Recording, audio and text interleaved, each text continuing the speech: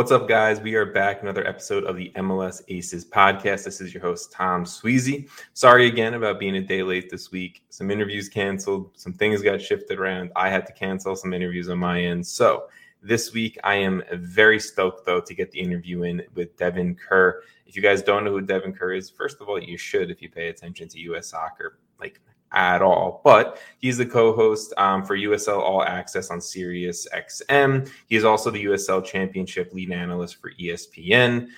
He's an analyst for CONCACAF. He does soccer analyst for the Open Cup. I think the ACC network.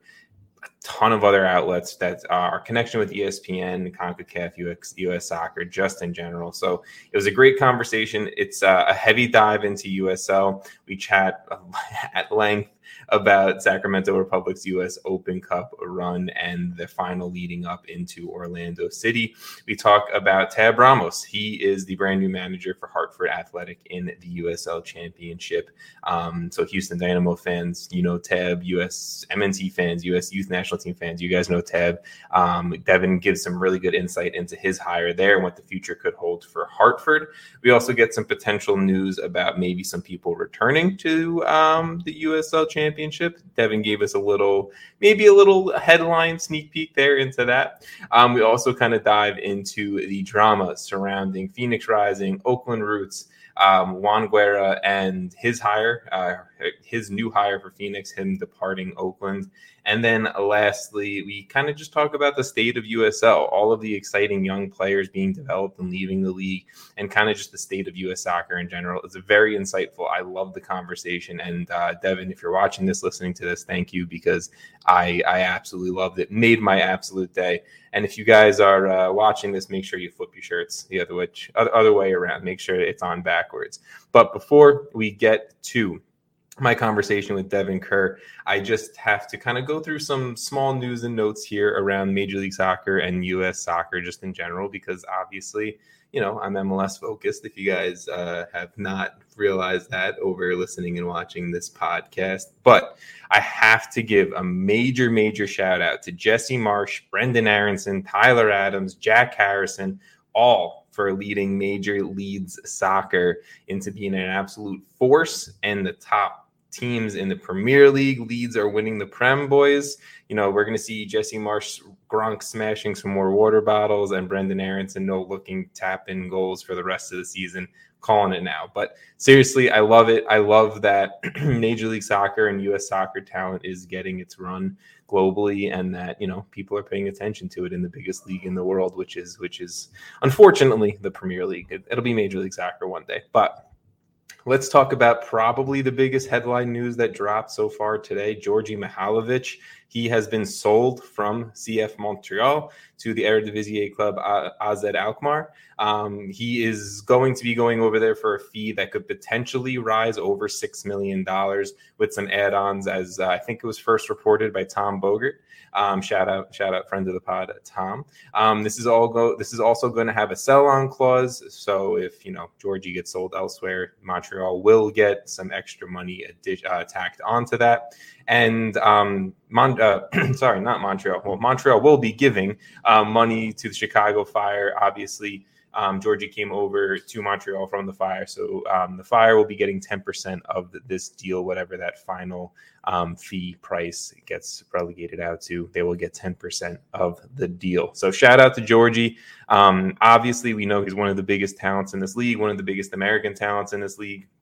And to be honest, I think the European move is probably coming later than it should have. I think, you know, maybe a year or two ago, I would have loved to see Djordje take a shot over in Europe. I'm sure he wanted to. I think he's even come out and said he wanted the European shot. So I'm happy for him that he's ready to take that next step. He's given the opportunity to take the next step that Major League Soccer and Montreal are giving that to him as well. So I think he's going to flourish. There may be a little bit of that, you know, you go over to Europe and you have to adjust a little bit slightly, you know, culturally, personally, and then the play on the field. But I think Djordje's going to excel. I can't wait to see him excel and play over in the Eredivisie, and maybe, you know, maybe we get to see more Djordje on the U.S. men's national team as well. I think that could mean that a little bit. Some other major kind of news and notes as far as transfers, as we kind of Round out this transfer window, Matias Pellegrini. He was claimed off waivers technically claimed off waivers. It's a whole messy ordeal because of Miami's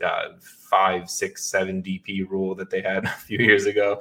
But NYCFC, they claimed Matias Pellegrini off waivers from Miami. So a young talent going to NYCFC, a young South American talent going to NYCFC, who I think is itching to show Major League Soccer what he can do. I don't know if Pellegrini immediately comes in as a starter once he's full on and ready, but I think Pellegrini can be one of those dudes off the bench for NYCFC to potentially save this season. I'm not having high hopes for NYCFC this year, as I chatted about a little bit last week, but I think that this could be a solid piece for the future, along with a lot of the other younger talent that we have right now. And I will say we, I'm an NYCFC fans, if this is your first time listening, that we have. And I think NYCFC will be fine, hopefully fine in 2023 and beyond. I just think kind of 2022 is a little bit of a wash right now. New England, they signed their own winger for their own right. Brother of their own MVP, Carles Hill, Nacho Hill, will be coming off of a free deal from Spain to New England. Obviously, they needed to add some attacking depth. I know they added Ismael Tajori-Shradi this past offseason window after the departure of Sebastian Lletget, but I think Nacho Hill comes in also as another awesome depth piece. Obviously, you have the brother connection there. Brothers are always a fun thing to see and watch in Major League Soccer, but excited to see what he can do. If, maybe two heels are better than one, I'm not exactly sure, but he seems like he could be a nice depth piece for the Revs moving forward into the future. Another transfer that I just have to give my love and my shout out to this guy because he has been awesome to me on and off this podcast. Evan Loro, you guys will know of him from his time spent as the starting goalkeeper, USL Championship Goalkeeper of the Year, USL Championship All-Team Goalkeeper. Evan Loro, he injured himself going into the USL Championship final that he last played in. I think he injured himself during a celebration. Just one of those unfortunate freak accidents. He's been working his ass off to get back just into playing soccer shape and also into getting an MLS opportunity. And he has. FC Cincinnati have signed Evan Loro on a free deal. So I'm excited. I think Evan Loro is going to flourish. I think he's going to get a shot one day in this league, and he is absolutely going to take it. So I'm pumped for you, man. I think that's pretty much it. We had a wild kind of stretch of games this past weekend. If you guys did not watch or did not pay attention to I think now that we're getting back into the swing of things after MLS All-Star into like solid league play again, playoffs are coming. Like, I know we're all itching for playoffs. Nashville picking up a much needed win, Philly continuing to smack down DC United all season long. Again, NYCFC splitting games, not great. Seattle, LA Galaxy was a wild game Friday night, which was a 3-3 draw, but kind of felt like a loss for both teams at the end of the day. Seattle had it. LA came back late. It was just that was a wild game. Miami beating Toronto, and I think Pozuelo may be getting a little bit of revenge there. LAFC losing to San Jose Saturday night. That's huge. Obviously, LAFC needs to win and they need to get points if they want to be this record-breaking team, and I think they can be still. I think they kind of just maybe took the foot off the gas a little bit with some roster rotation there, and then obviously, we're still seeing what's going to be happening with the Brian Rodriguez outcome, and stay tuned to Michele Giannone's Twitter for all of that news. Obviously, Tom Bogert's Twitter as well, friends of the pod there to see what happens with Brian Rodriguez. It's looking like he's gone to Club America on a pretty nice deal with the sell-on fee, and that Christian Tello from La Liga will be coming into LAFC, which is just absolutely ridiculous. I'm sure we will be covering that next podcast in more depth. But like I said, stay tuned to Michele Giannone and Tom Bogert's Twitter because they have all the scoop on that. And obviously all the other craziness, wild, up-to-date transfers and storylines and games that are going on around Major League Soccer. But I don't want to drag this on too long because Devin and I had a nice, great conversation. Again, co-host of USL All Access. You've heard his voice on ESPN Plus, on ESPN for the Open Cup, for CONCACAF, for USL Championship. Devin Kerr joined me. Great conversation. I'm excited for you guys to listen to this one. We are back with another episode of the MLS Aces podcast. This is your host, Tom Sweezy, and this week I'm joined by a very special guest. We're diving into the lower divisions of American soccer here. He is the co-host of USL All Access on Sirius XM. You've heard him call some of the greatest soccer moments on ESPN for USL and the Open Cup, CONCACAF, NCAA soccer. He's also the co-host of the Three Honest Lads podcast. Devin Kerr. Devin, how are you doing today, man? Man, I gotta work on my bio. It's exhausting just hearing it, dude. No, it just shows how much you do and how much you do for U.S. soccer in general. There you go. No, I appreciate that. Yeah, I'm one of the fortunate ones that look, whether someone's working in one league or 10, we're in a very fun and interesting profession. I guess we could call it work of sorts. But yeah, no, doing really, really well. Thank you first and foremost for the opportunity to come on. And yeah, it's been it's news in the USL has been interesting. The season has been super fun. I'm getting ready to get on a plane in less than 18 hours to start my college season off again. And so yeah, I'm very, very excited. It seems like the beginning of the year really starts in like January, February for preseason for MLS and USL, and you get going, and it's kind of just like okay. You hit the June and Julys, and it's like, oh my God, can we get to the postseason already? Can we get something else going on? And then college kicks in, and you're reinvigorated by life. So, no, you're honestly right. It's like the preseason, you get so amped up, everyone's making their predictions, what's going to happen, blah blah blah, all that stuff, and then it's like you hit a little bit of a slag in the summer. I think MLS, as far as MLS terms, right, like the All-Star break kind of breaks it up a little bit, but then it's like you get a few weeks and you're like, okay, I want the postseason.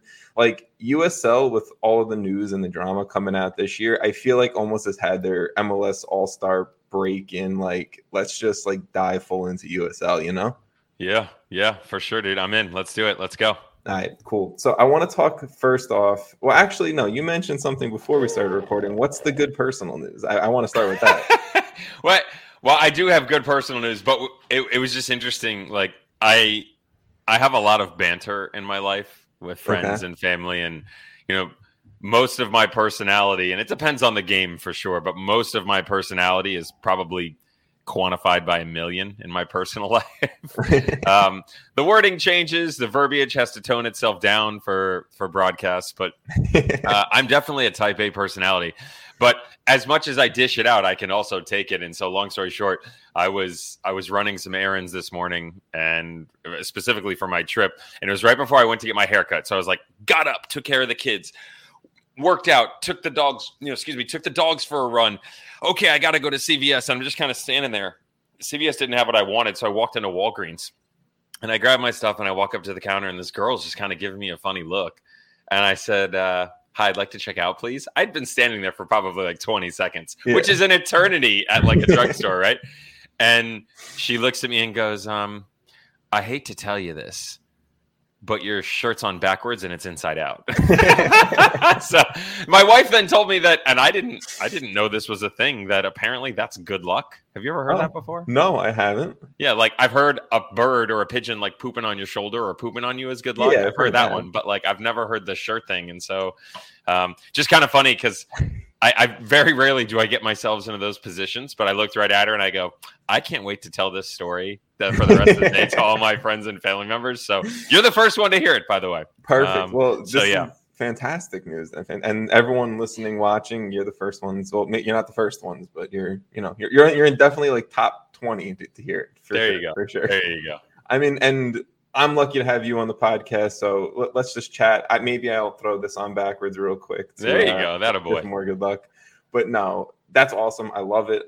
It's always fun, right? Like, it's always fun, I don't know, just to not talk about soccer, but then talk about soccer. I don't know if that makes sense, but I'm with you. I want to chat about what I arguably think, and I don't know if it's arguable, but I want to chat about what is the most, I guess, what's the biggest story of the USL kind of championship season so far? And to me, that's Sacramento Republic's US Open Cup run. I mean, I think it's absolutely fantastic. Or we can talk about Union Omaha, that beautiful hat you got rocking right now in their own run of their own right. But obviously Sacramento, they beat up on the Portland Timbers U23s, Central Valley Fuego, Phoenix Rising, who are having their own little down season of their own right. Then they start taking out MLS teams one by one, San Jose, the Galaxy, and then obviously that semifinal with SKC that I think is maybe arguably the best game of the entire U.S. soccer season in general so far. Right now, to you and to, I think, obviously the people you have plugged in at Sacramento, what has this run meant for the club? Well, it means a million things to the club. Number one, the game that is going to be on, is that September 7th, that game? I think it's September 7th. I'm working it. I should probably know by now. I should need to figure that out, right? So, yeah, I think it's the 7th. I mean, that, in my opinion, and it's funny because in broadcasting, like, especially as an analyst, you're supposed to speak in definitives, right? Like, you don't say, well, I think. No, we're put in that position because we know, because we've played and we've experienced it, right? But this is one of those positions that when talking about the league, I think, and I personally feel that it's the biggest game the USL Championship will have experienced in the modern era. And the modern era for the current iteration of USL dates back to 2011. Now, within that time frame, you didn't see the 2008 Charleston Battery go to the final. We didn't see the 99 Rhinos go and win it against the Rapids, right? So a lot has gone on within really the last decade. I believe this is the 11th season, if I'm doing my math right. And a lot has gone on in the past decade. And so you've seen, national team players like, Aaron Long and Tyler Adams work their way up through Red Bull. And obviously, Tyler's now at Leeds and doing his thing. And we've seen Sacramento, the only team ever in its inaugural year, go and win a title. We've seen teams that have set a million records and then moved on to MLS, like Cincinnati, only to have it be undone for a team like Phoenix Rising that sets the North American record, 20 straight victories. But to me, this still trumps it. It trumps it for a multitude of reasons. Number one, it's the actual fact of competition that they've literally beat like every single level, right? You've basically beat a PDL team and the Portland U23s. You've beat a lower division team in League Two in Central Valley Fuego, which is third division in the United States. You've also beat a championship team and you've beaten MLS teams. At that point in time, when they took down Phoenix Rising, it's not the iteration that we see it now. Yeah, Phoenix is struggling and we can get to that for sure, but that was a time where Phoenix had some good results, and they had either just beaten or were on the brink of taking down San Antonio. They've done it twice, and they sit atop the Western Conference.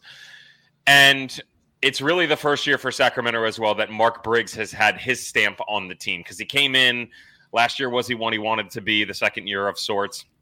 And then, last year they missed the playoffs. It's the only time that Sacramento have ever missed the playoffs. And I said coming in that this was going to be the true representation of what you were going to get from Mark Briggs, because we had never seen all of his style and all of his players implemented into this team.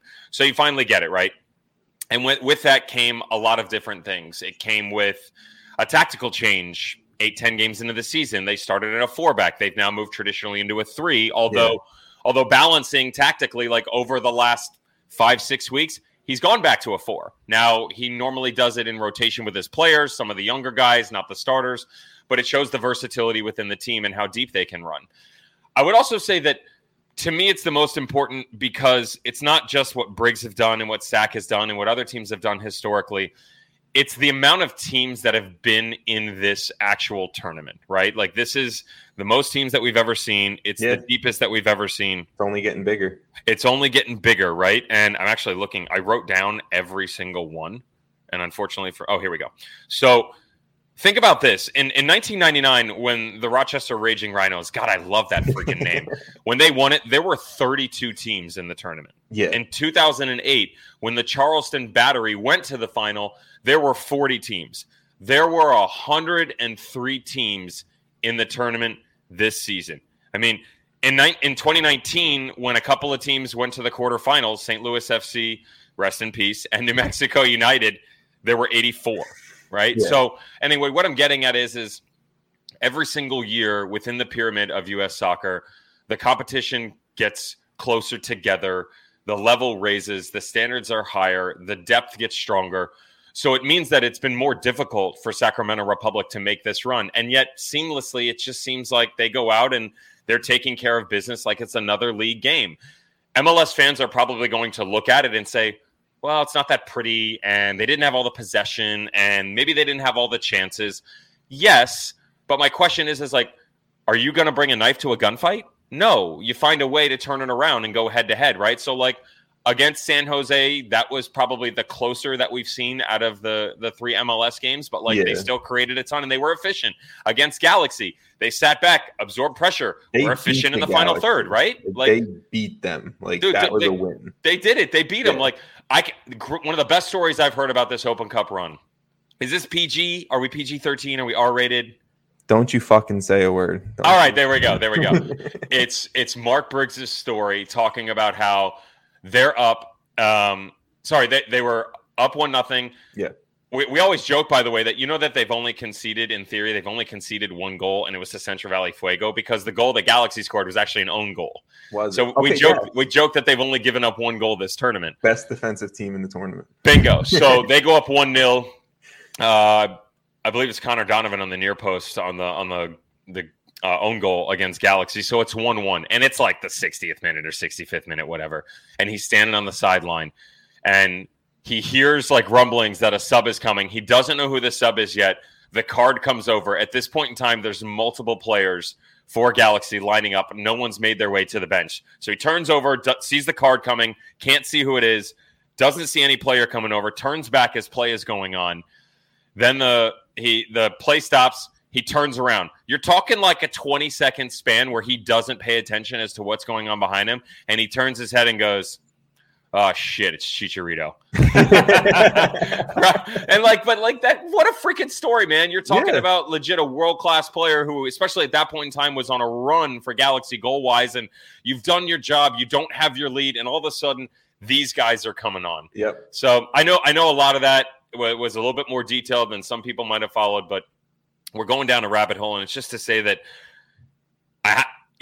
the writing was on the wall that they could beat San Jose. Mm-hmm.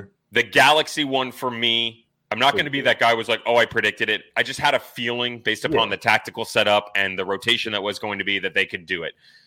The easiest game, in theory, was the KC game. Like that, given their form in MLS and everything, it should have been the easiest win. Of course, they go to Pens and blah, blah, blah. And now they're here. They got to go on the road to do it. They're coming off a short week. They're playing Louisville. But this is the biggest game in USL Championship history. And Mark Briggs and co., what they've been able to do with every single player. There's just – San Antonio says they have the mentality monsters, and that's great. But, like, the quality of performance has faded a little bit from them recently. Yeah. The quality of performances hasn't faded from SAC. Like, they just – they're themselves. They have a true identity, and every single time they step onto the pitch, no matter the opponent, they go out and get a result, man. See, like the thing about Sacramento that I honestly love is because, like you said, last season was the only season, the first season they missed the playoffs in their USL history.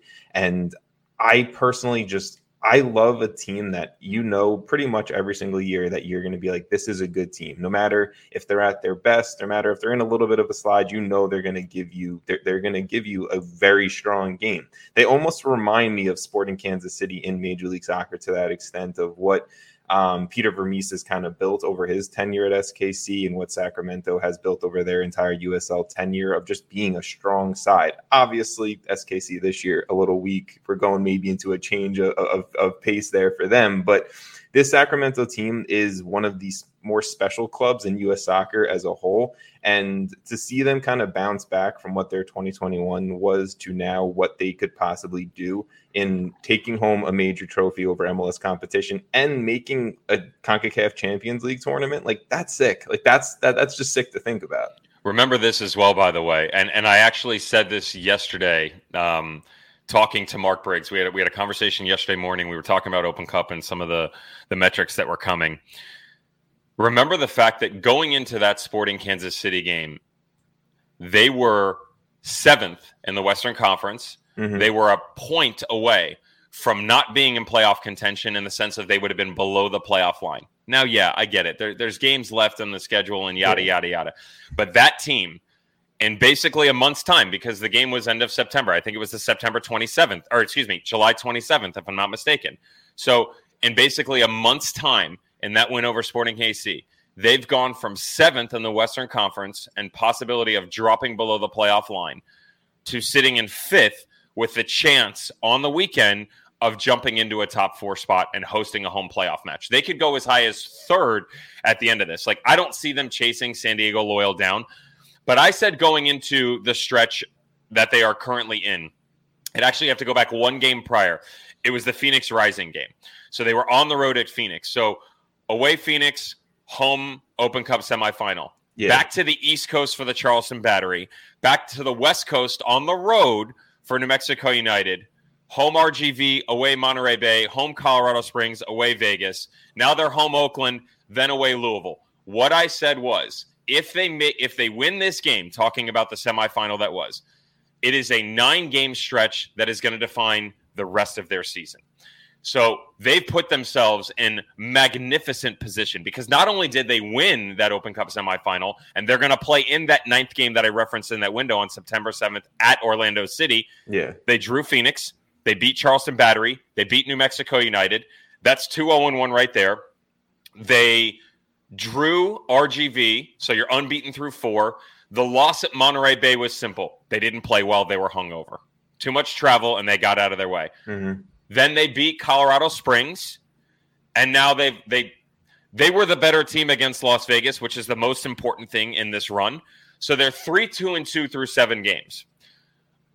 That is exactly what you're looking for. Like, yes, of course you want to be unbeaten, but like, of course, yeah. You're not on the wrong side of it. You're 3, 5, 7, and through 7 games, you've got, 9, 10, 11 points. Through 7 games, you've got 11 points. Yeah. You're managing just fine, especially when the Western Conference that is this year, it's a mess, man. Like, the entire Western Conference is terrible. So, like, El Paso Locomotive was 10 games unbeaten. Yep. They're 0 in the last 6 with one draw sprinkled in, right? Like 5 losses and a draw. Los Dos, no wins in the last 6. Oakland, 1 win in the last 5. Phoenix, 1 win in the last 5. So basically, and then Vegas, the only win that Vegas had in their last 6 is actually Sacramento. So everybody else around them that was on that bubble that we talked about end of July when they're playing Sporting Kansas City, hit the doldrums, dropped down their form, and Sacramento said, "Thank you very much. I'm just going to go handle my business." Yeah, I mean, it's pretty much like you just said, right? Like they did what they had to do. Sure, you drop a few points here and there, but soccer in the U.S. is not going to be something where you're going to go on these long winless, unbeaten streaks because like travel just sucks in general. So I think like they took advantage of a situation, did what they had to do. Now they're looking good in the league for a solid playoff spot. Now you're looking good in the Open Cup you're playing in a final, you're playing for a trophy. You could have a very special season. 2022 could be a very special season for Sacramento.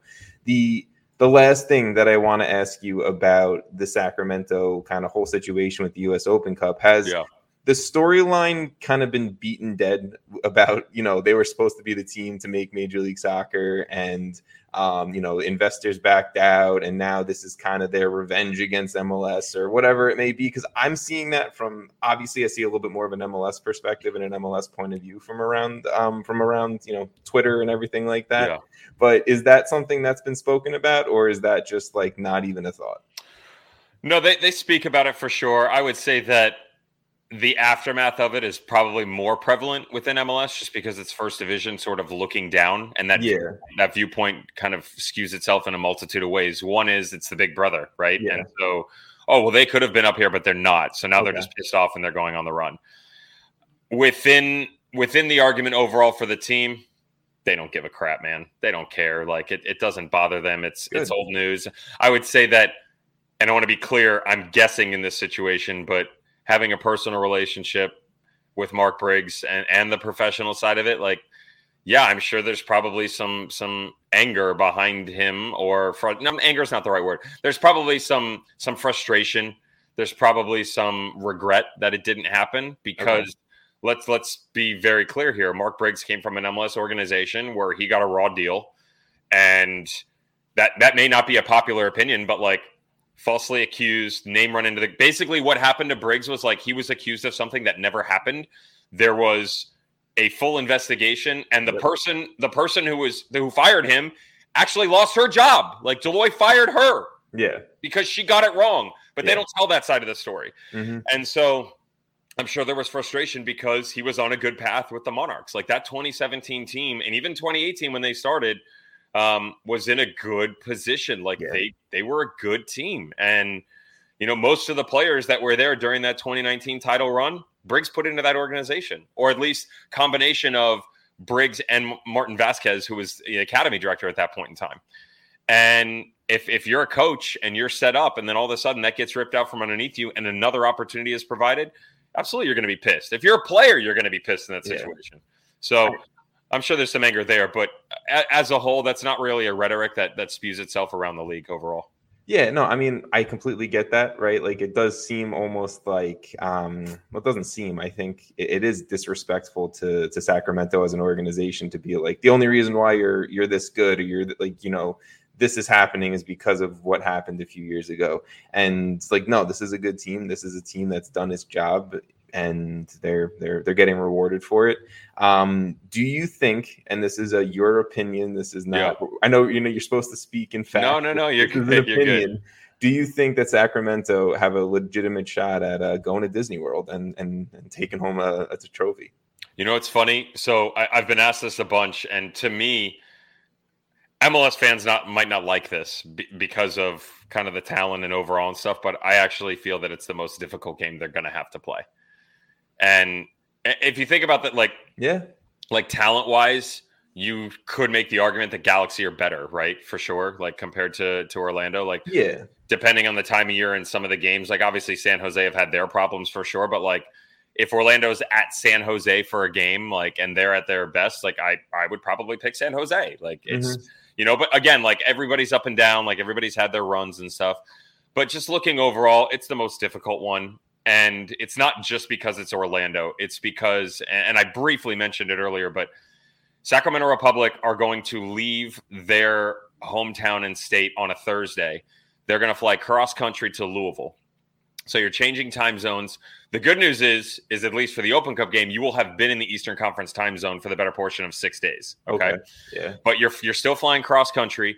You're playing the number one team in the Eastern Conference, who, when that game comes around, will either be the number one or be in contention for the number one overall seed in USL. Yeah.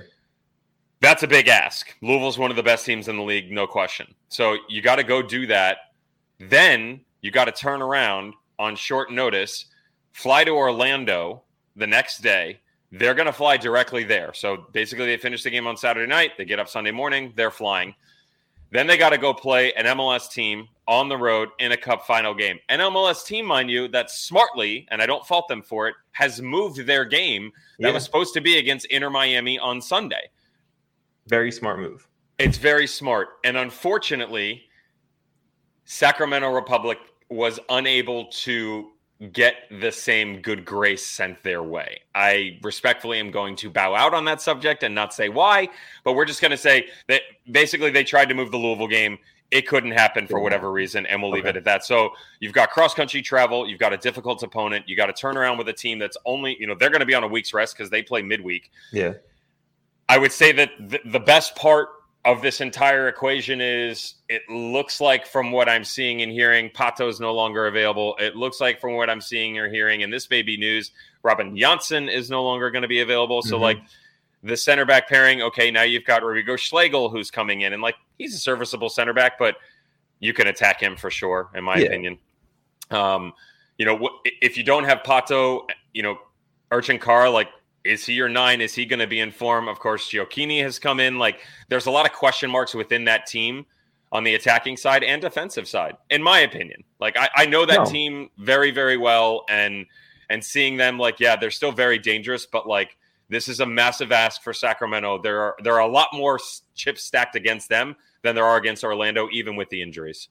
I personally lean towards Orlando winning, but I will say that Sacramento have a very good shot if things go, if everything goes right, or not everything, if most things go right down their path, that they can upset Orlando, because Orlando absolutely is not a good team this year, Major League Soccer. I've said that before. They're hot, they're cold. Bingo. I know I like Oscar Pareja and I like his experience that he brings, but you're just seeing injuries stack up. You're seeing inconsistent play. The DP's not working out in the greater sense. So I lean Orlando, but I think Sacramento, you bring that energy and that passion that Mark Briggs brought against SKC that every single player on that field was bringing in that semifinal game, I think there's a real shot that Sacramento, continue to make some USL history in Orlando. And you know what's interesting in the matchup itself, and this is just more so on the knowledge of Sacramento than the game, but there are plenty of times where the David and Goliath matchup that everybody wants to talk about, right? But a lower division team against a first division team, and in that game, that if the lower division team scores, it almost don't wake the sleeping bear, don't poke the sleeping dragon, don't piss somebody off and be like, okay, we've scored against Orlando and now you've made them upset. You've scored against Galaxy, now you've made them upset. I don't see that from Sacramento at all. They're probably one of, if not the only team in USL, because of the way that they set up defensively and how good they are on both sides. They're a team that is similar. They're a better attacking team than San Antonio as a team. Yeah. I would say the individuals in San Antonio are better, but defensively, there's a genetic makeup that's actually quite similar from a DNA perspective, where the whole team, all hands on deck defends. They are park it, lock it down. So if they score in the first minute, I'm okay with it because they can hold the lead for 89 minutes plus to make sure that they're getting out of Orlando with a victory. If the game stretches longer, I'm okay with it because Orlando is just going to get frustrated and pissed off. That can score in the first minute. They can score in the 91st minute, and they can score in the 119th minute or win in pens. They have that magic about them. But to your point, they've still got to get some things to go their way.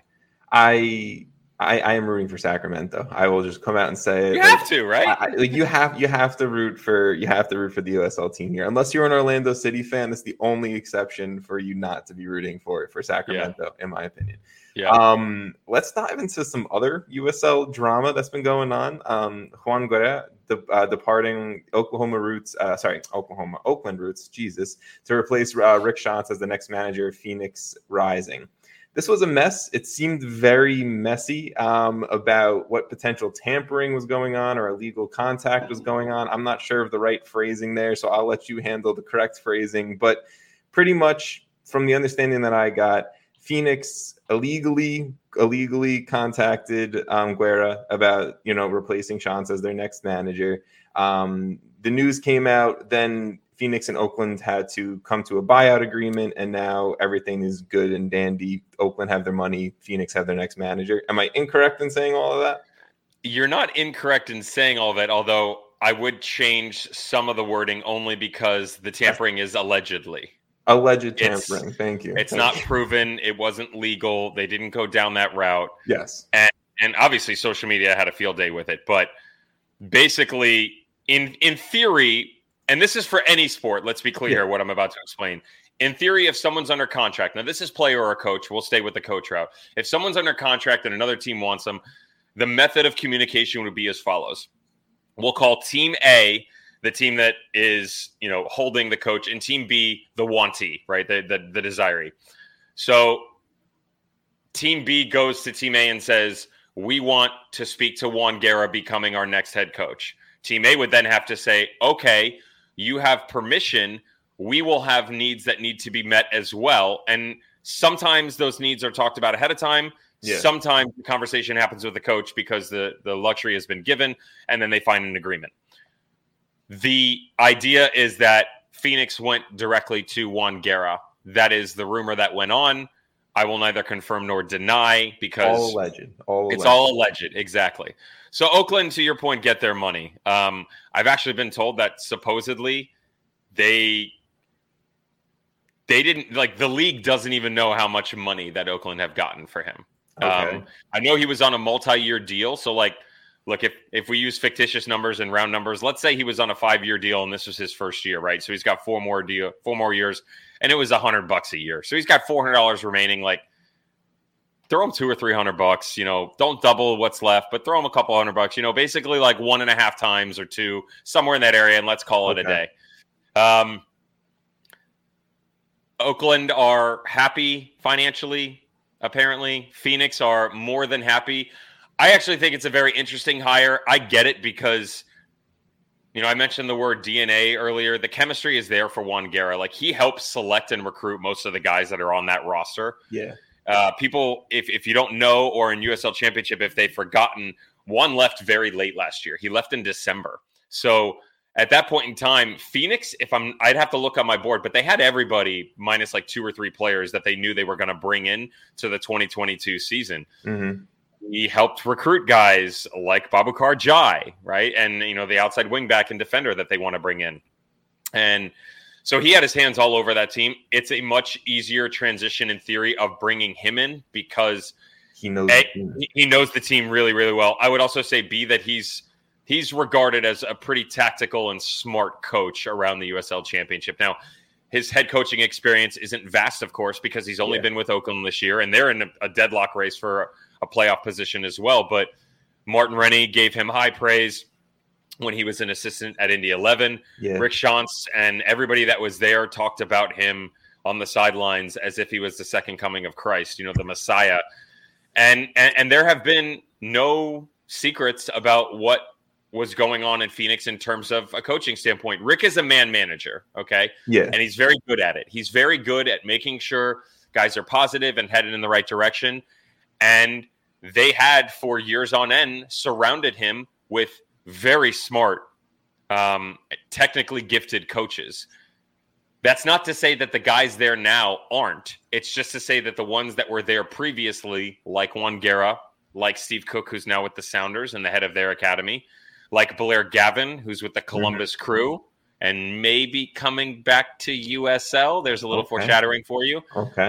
Like Peter Ramage, who's the head of Newcastle United in the Prem, their U23s. Like, these are guys who played the game at a high level, have a high tactical understanding, and they're given a lot of praise. Juan was one of those guys. And, Andy Chapman, Danny Stone, it just wasn't the same. So it's easier for Bobby Dooley to bring Juan Guerra back.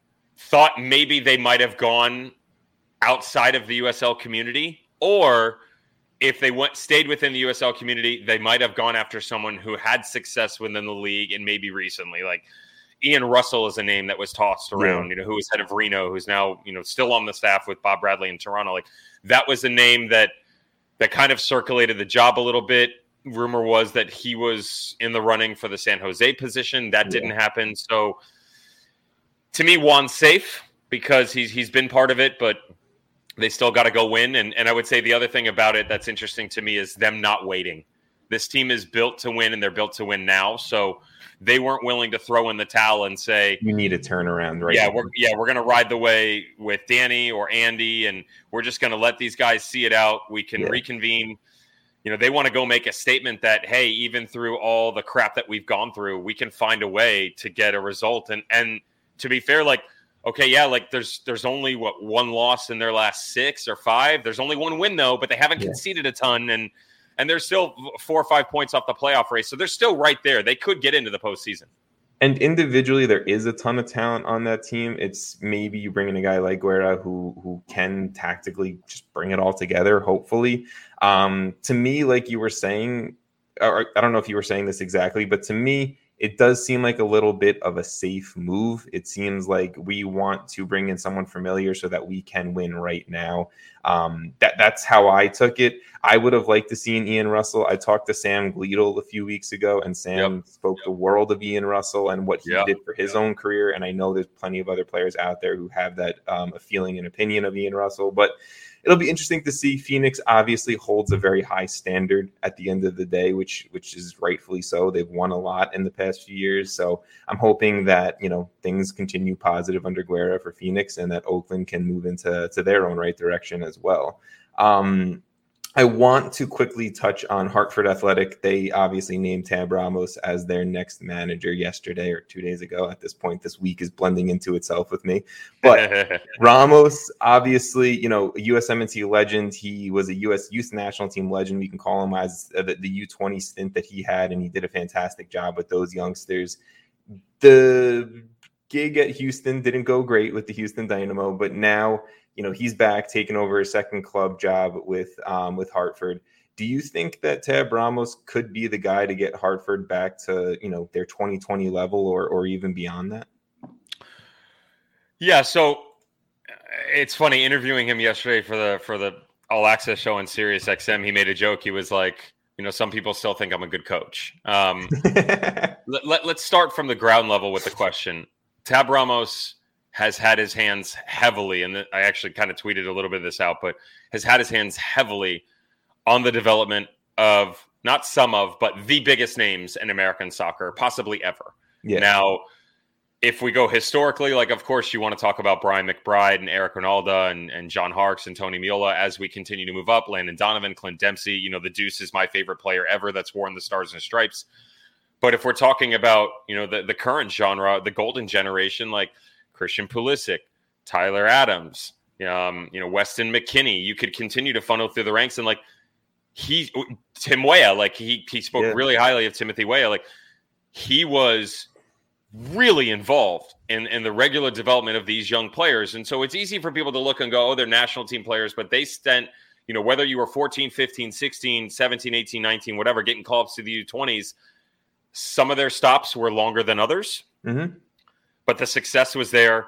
And as a coach within the national team ranks, you are given, we'll say, easier parameters to operate by. Even Tab Ramos said this himself, like, the vision is much more clear and it's defined for you as opposed to putting together what you want the entire future to look like, right? Okay. So, like, regardless of who's at the helm, I mean, he took over he took the U20s over in 09. He was there till 19. So there's a decade. This is funny. Bobby Dooley from Phoenix Rising is calling. Should we answer it? Yeah, go for it. Go for it. Hang on, bro. Don't say anything to implicate yourself. I'm in the middle of a podcast. Can I call you back? Yeah. God love him. Love it. I mean, he could have implicated himself a little bit, but it's fine. Bingo. So in that decade, I mean, obviously we had multiple that was the Klinsmann era. That was the Dave Sarachan transition, right? And of course, and now we have a different regime that's going on there. And with Berhalter, for Tab to be within that system and environment for so long and to help to produce players and not be a good coach is a freaking joke. Obviously, he's capable. There are a couple of things that people have to understand. There's a very big difference of managing young men who are beginning their professional careers at the domestic level and who have experience internationally and taking care of grown men who are fighting to put bread on their table. Exactly. I would also say that I personally didn't think Houston was the right fit for him. That's my own opinion. I didn't like the setup there. I didn't think the culture was right for him. That's a word that's thrown around a ton. I mean it in the sense of the types of players that were there at his disposal. Yeah. I like the setup better for him in Hartford for a couple of reasons. One, the owner has come out and said to him and said to everybody within the organization and now the league, they're going to spend more money. Okay. Tab said recently to us that, gone are the days at any level, but especially in the USL Championship, where you can spend a little bit more money and get better. Now teams are spending a little bit more money to stay the same. And so you have to spend a lot more money to actually take a higher step and make yourself more relevant and push through the ranks. So Hartford Athletic, how do I say this politely? Do you want me to say? Their budget is not at the top of the league. We'll just say that. They don't operate with a ton of wealth behind them. That doesn't mean that what's Bruce's last name? He's going to kill me. Anyway, that doesn't mean that their owner doesn't have money. It just means that he's allocated in other areas. They have never had a very big budget. So it was difficult in general to get players to come there. Every single season, though, has kind of had a caveat about it. This is going to be their fourth head coach in 4 years, right? So you had Jimmy Nielsen. They played the first 8 games on the year in 2019, doomed to fail. 2020, it's a COVID year. They won their group, and they were in the playoffs. Like, Roddy Jaidi was a good fit for the league, wasn't a good fit for the team. The vision was different. They didn't agree with some of the hard-nosed stuff that comes from a player who, beats into submission the international ranks and playing in the Prem for so long. He's kind of old school. I respect it. I like it. It didn't work there. I like him. Same. I loved him and love Current. And then you had Harry Watling, who came in, who only knew very young players. There's, and let's be clear here, like Tab knew young players, but Tab knew young men. Harry knew boys. Yeah. He knew kids. Like, I don't care who he's worked with. at the youth ranks in Chelsea and West Ham and stuff. But like working with 9 to 14-year-olds is very different than working with 15 to 19-year-olds. Yeah, not a knock on him. A little different than like guys who are about to start their professional career. Dude, if you're an elementary school teacher, if you go to high school, there's going to be a freaking difference. Like, it's not a knock on the individual. It's just simple. Like, there's going to be growing pains, and they just never produced. Now that Tab steps in, I do think it's a good blend. The fact that they're pumping money into it is a good blend. They've got to find a way, scheduling-wise, to batter through some of the cold games early on in the season. If you go and look, remove their inaugural year, every single year they play a ton of games on the road to start because it's Hartford in late February, early March. Nobody wants to go there and play in the 40-degree weather. Nobody wants to play in it. Yeah. So to benefit them, they schedule games away from home. Okay, well, when you're a crap team on the road, that doesn't benefit you because now all of a sudden you're always fighting above the table. Yep. You start off on such a negative. Yeah, I want to see what he does with the roster. I asked him point blank. I said, like, how many guys are on deals? How many are you going to keep?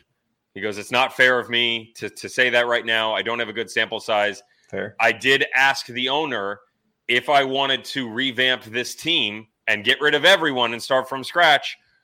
Would you be okay with it with the understanding that the results may not be what you want right away? And the owner told him yes. So that's an interesting one. Full rebuild. But that is an interesting one. Yeah. They do have some talent there. And Ray Reid, who's the technical director, I mean, that guy built the UConn program from bottom all the way to the top of national champions. You know, they're old friends. They worked within the United States national team levels for a long period of time. They know each other. That's a good fit. All of this says it's a good fit. But you're still at the pro ranks and you still got to get results. And Tab's aware of that. He said, look, it doesn't matter what I do at the end of the day. Like, maybe I'm here in 10 years. Maybe I work my way through and I get another job at another level. Maybe I'm gone within 2 years. I don't know. Yeah. I just got to get to work right away. And it's going to take a lot of work to get them above the playoff line. And look, at the end of the day, like you kind of touched on it a little bit. At the end of the day, in the global game now, money speaks. Money will help out a lot because, like you said, you can spend a little bit and stay the same or slightly improve or slightly get worse. Or you can bring in some talent, develop young talent, however you got to do it. And winning at the end of the day also cures all. So sure I'm staying positive for Tab. That winning at the end of the day will happen for him with Hartford because it's a good market. I honestly do believe in Tab is going to be a good coach, and I think wherever he does find that footing and that placement for himself, it'll happen and it'll be strong. Devin, I have one more question for you, and then I'll let you go because you've been very gracious with your time. You're good.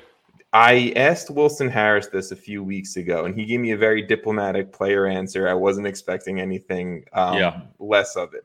But I was asking him about the young talent that's being developed, or not even originally developed, but young talent that's just getting major minutes and playing very well in USL and moving over to Europe or moving into larger leagues.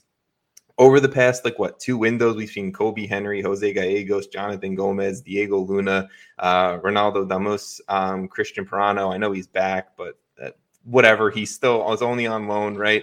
So we've seen so much young talent be able to flourish and thrive in USL and make its way over into MLS, bigger leagues.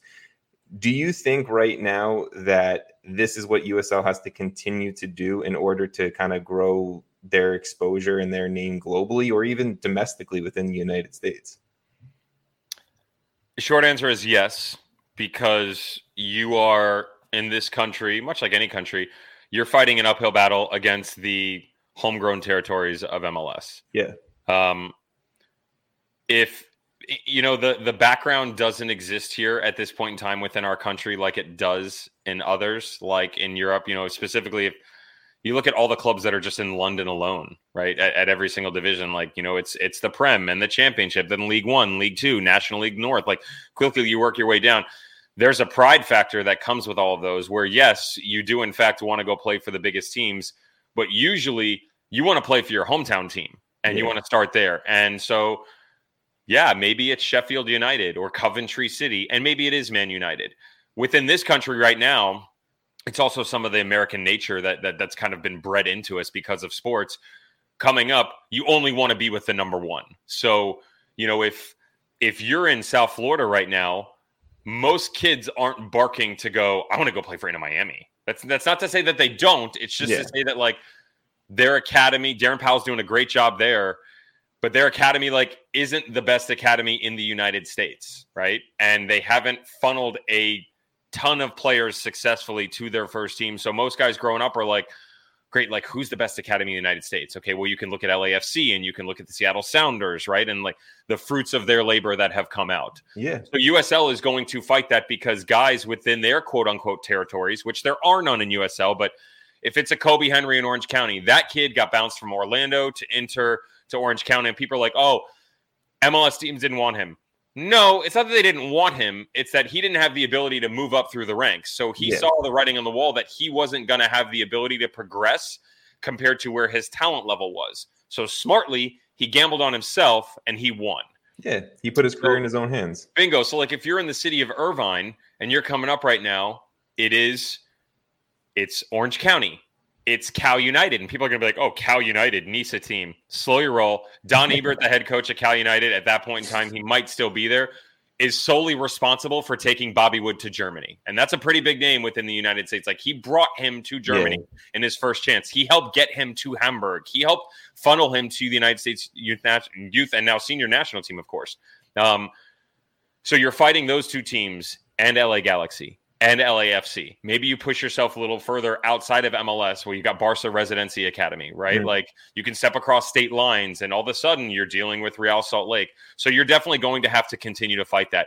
The difference now is within the past two windows, as you mentioned, in really 18 months, is the recognition within the soccer community is starting to become more apparent that not just the fact that the talent by players is there, but the ability to take the talent, to your point, of Kobe Henry or Wilson Harris, almost like a piece of artwork that has been with a high-level sculptor that maybe didn't get finished, and you've got an understudy that's come in.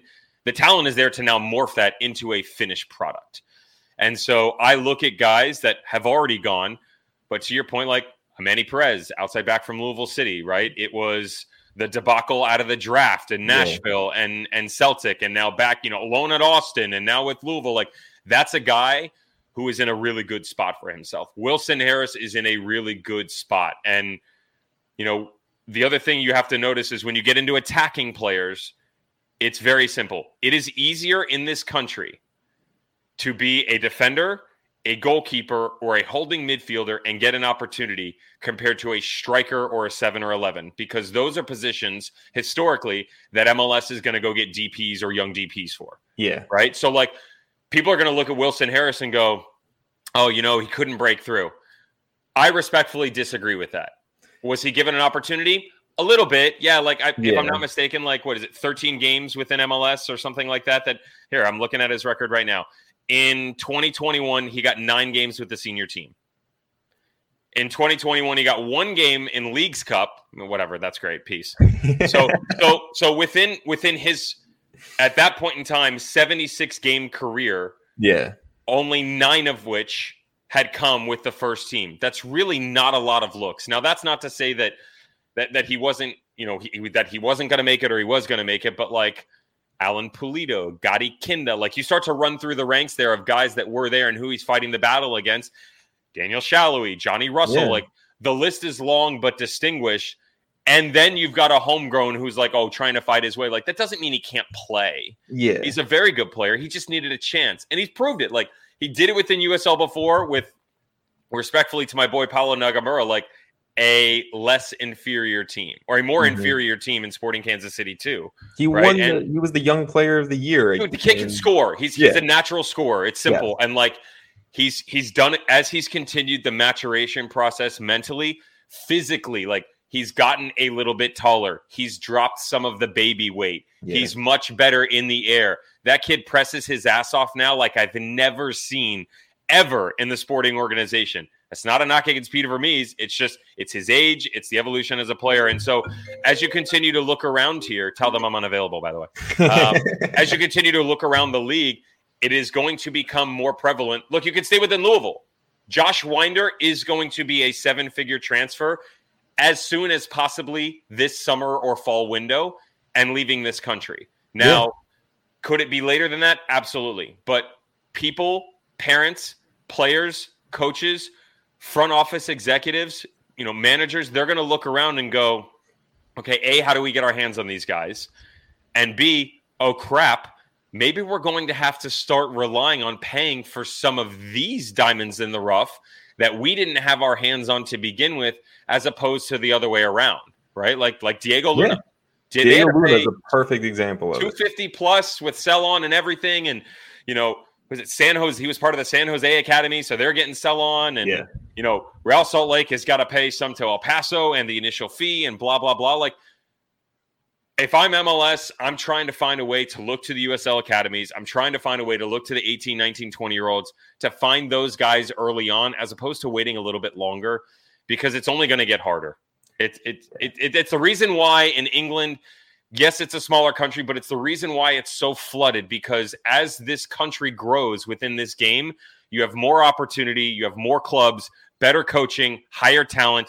Guys are jumping ship left and right because they want to play, most importantly, and they want to get better. Kobe Henry is a prime example of that. I mean, look, I think at the end of the day, like you just said, guys want to play. And as we've seen in most soccer careers throughout the world, when players are getting minutes, they're getting better and they're improving. They can sit on a bench and train under the best managers in the world, but that only takes you so far. You have to be able to get minutes in real live action, David Beckham, Preston North End, done. There you go. I mean, there you go. Look, I mean, you can even take a modern example of Zach Steffen at Manchester City, right? Like, he's getting talked out of the USMNT goalkeeping picture because Matt Turner's playing and playing really well. Zach Steffen needs to go on loan, even though he's training under Pep Guardiola. Like, it's very smart, I think, for young players in the United States who don't see a clear pathway from some of these MLS organizations to go out on loan to a USL team, or to be like, you know what, like, screw it, I'm going here because I've seen Orange County go from, developing players from USL to Scotland, right? Because they have their partnership with Rangers, or to other parts of Europe, or whatever it may be. It's a smart play. It's a smart move on these guys to take their career in their own hands. And at the end of the day, I think USL and MLS are going to have to work better together at some point for it to improve. But that's just my take on that. And one addition to it before we step off here. So much has changed and is rapidly changing within the structure of this country. Yeah. We just saw news broken yesterday. I'm going to give you another example of a player. The first one is Jeremy Raffanello. Jeremy Raffanello was an academy player who actually started off with a huge program in the Northeast with FC Delco, then goes to YSC, the feeder system, obviously, for the Philadelphia Union. He's with their academy. He's on academy contract with Bethlehem Steel, goes to play for Jeff Cook at Penn State, has one great season, and then all of a sudden he bounces around, right? So, like, he's with FC Helsinger, he's with Indy 11, then he's back with Red Bull 2, and now he's made a homegrown with Philadelphia Union. People need to recognize, one, I talked about how it's kind of been bred into us to go be the best and the brightest. That's a very good thing because it pushes us athletically and a lot of other areas to be this phenom and to be the next player. If you're a young kid at home or you're a parent at home, if your son or child or daughter, whatever, does not do that right away, you haven't failed. Jeremy Raffanello proved that yesterday, that if it doesn't go your way to begin with, that's just fine. And the example that I'm going to give on the backside of it is don't give up on the college game either, especially with the movement towards the 21st century model, how we're going to elongate the season. You are going to see more and more relationships be developed within the youth to college to senior level. I'm getting ready. I mentioned, my season starts and I'm getting on a plane in 18 hours. I'm going to go call Indiana at Clemson. That's the reigning national champion in Clemson University Tigers and Mike Noonan as the head coach. And that's Indiana, who, if they need an introduction on this podcast, we got to talk. But Todd Yeagley, the Yeagley family, the godfather, Jerry Yeagley, what they have done single-handedly changed the entire landscape for college soccer. And they're going to play there. Clemson has an affiliation with Montverde. Montverde in Florida is a hotbed for every single sport. Clemson also has an affiliation with the Columbus Crew. Yeah. And so you're going to see more of that around the country. As the college game continues to go, so do players. You don't have to make that jump right away. And the biggest misconception is, I'm in the academy, I got to go pro. Guess what, dude? That may not be the right time for you. You may not have fully developed at the physical standpoint. Mentally, you may need to hone your skills at a different level or in a different environment. And the kid that I'm going to talk about, it's funny because his dad, all due respect, has been bugging me for a while in the best of ways. His name is Sam Williams. Sam's 17 years of age. He is the most efficient passer and has the highest number of minutes for any academy player in the USL Championship. He's in the Red Bull program. He doesn't turn 18 till March of next season. He's tall enough. He's a little bit skinny, but that's okay. He's got 19 appearances this year, 1 goal. He's got 37 pro appearances in the past 2 seasons. And guess what? He's going to go play for Carlos Samuano at UNC. UNC is a great college school. Red Bull has produced youth talent. Yeah. Why is the kid passing up the pro game? Because that's the right move for him right now. Exactly. Now, like Jeremy Raffanello, that could be 1 year. It could be 3 years. But as this thing continues to go and develop, if it's an MLS player, a USL player, a college player, an academy player, people need to recognize the fact that the number one jump isn't always the right step.